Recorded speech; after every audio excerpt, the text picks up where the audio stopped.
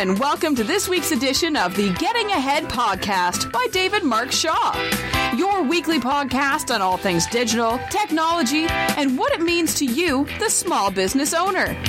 We will have super smart guests and actionable insights each and every week to help you get ahead. Hi there and welcome to another edition of the Getting Ahead podcast with me, David Shaw. So this week I wanted to talk about something that is related to digital marketing, less about technology, but it's a slightly off topic, but it's still something that I feel is really important, and that is owning your numbers. And what I mean by that is when sort of setting out your goals and tasks and, even evaluating technology and systems, you really need to sort of have an understanding of what it is you're trying to achieve, and how you intend to do that. But what I mean by owning the numbers is, really understanding, where you think you're going to be making improvements, by using digital and why. So, collecting social media followers is an objective, but why do you want to do that? What do you intend to get from that? Maybe it's driving traffic. If it's driving traffic, how much traffic have you actually got at this moment in time, and how much traffic are you intending on getting, or would you like to get? And then when you do achieve that, so the traffic that you're looking for, what is it you're asking them to do? Is it taking a particular call to action? And if that's the case, how many are you currently getting, and what does the industry expect? What's the norm? You might find that chasing after a particular goal, when in actual fact you're doing very well at something, or equally there could be other areas where you weren't even thinking about that actually there's a real opportunity. So really, it's about sort of taking the time to understand a little bit more about your business numbers. So if it was, in a estate agency, for example, it might be about getting valuations, and in order to do that, you need to know sort of, how many you're getting currently. How many are those are moving forward to instructions, and how many of them are moving on to sales. But you really need to get to know those numbers and understand, what the industry expects, what the industry average is, and what's the market. How much of the market percentage have you actually got currently? And how much of it would you like and you think is realistic, based on things like your competitors, and there's all kinds of reports that are out there that are available for every type of industry, whether it be golfing clubs, whether it would be, like I say, estate agents, or whether it just be, B2B environments, accountancy software, or IT companies. There'll be industry reports out there that tell you what other companies are doing and what the expectations are. But I'd really start looking at those numbers, and then tying them back to your digital marketing objectives. One thing I've mentioned before, and I've certainly blogged about it before, is that I believe that there's a lot of vanity metrics being measured, and in some cases they're relevant, but in a lot of the cases they're not. But all of this digital marketing stuff, and whether we like it or not, it all results back to sales. Leads and sales is what is the language that business owners understand, and that's what we're all in. It's not about fluffy things anymore, digital marketing. We're now getting measured. We can measure everything. I'm not saying everything should be measured, but we can measure pretty much everything in digital marketing now. And people are going to start expecting this ROI. They're expecting that. So again, it's not always about seeking out an ROI. Everything what's the return on investment on social media? Well, if you ask Gary Vaynerchuk that, he'll give you a really brilliant and interesting answer.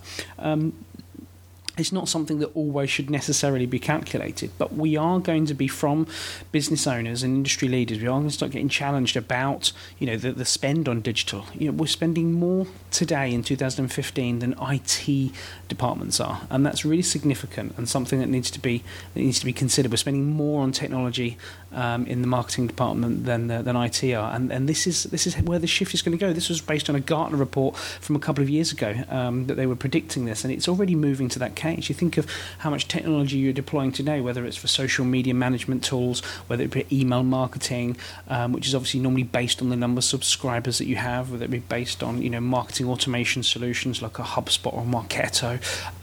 There's real big money is being spent in these areas today, and people are being employed.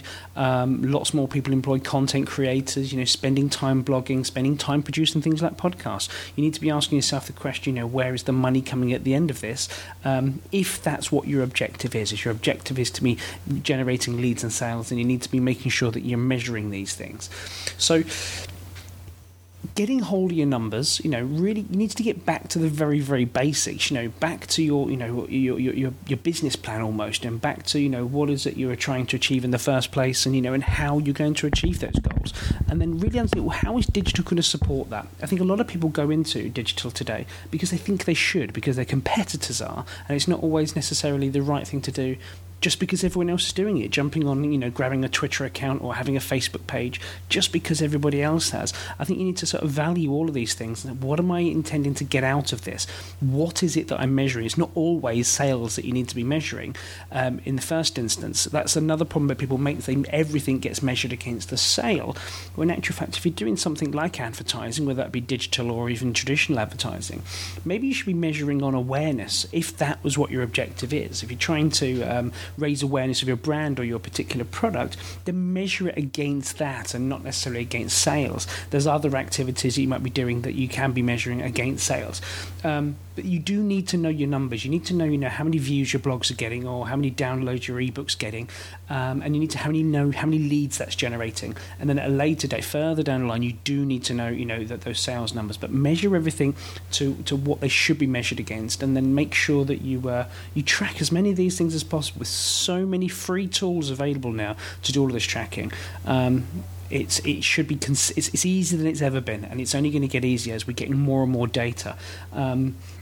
And this is the thing, we've been talking about big data for a while now, and this is where now small businesses need to realise that this does affect them. It's not even so much big data they need to be concerned about, but small data. Let's manage that small data. Let's understand what we're doing, and why we're doing it, and what it's affecting, and make sure we measure accordingly.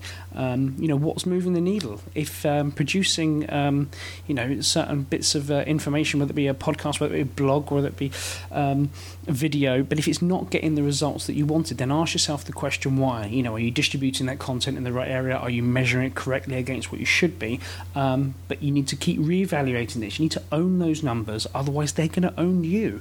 A lot of businesses can very quickly get lots of great ideas, often without being validated, but they go running off and spending an awful lot of money promoting products that people just don't want, or they're promoting them in the wrong areas or the wrong messaging. That's where things like A/B split testing comes into place. But I would only be worrying about split testing.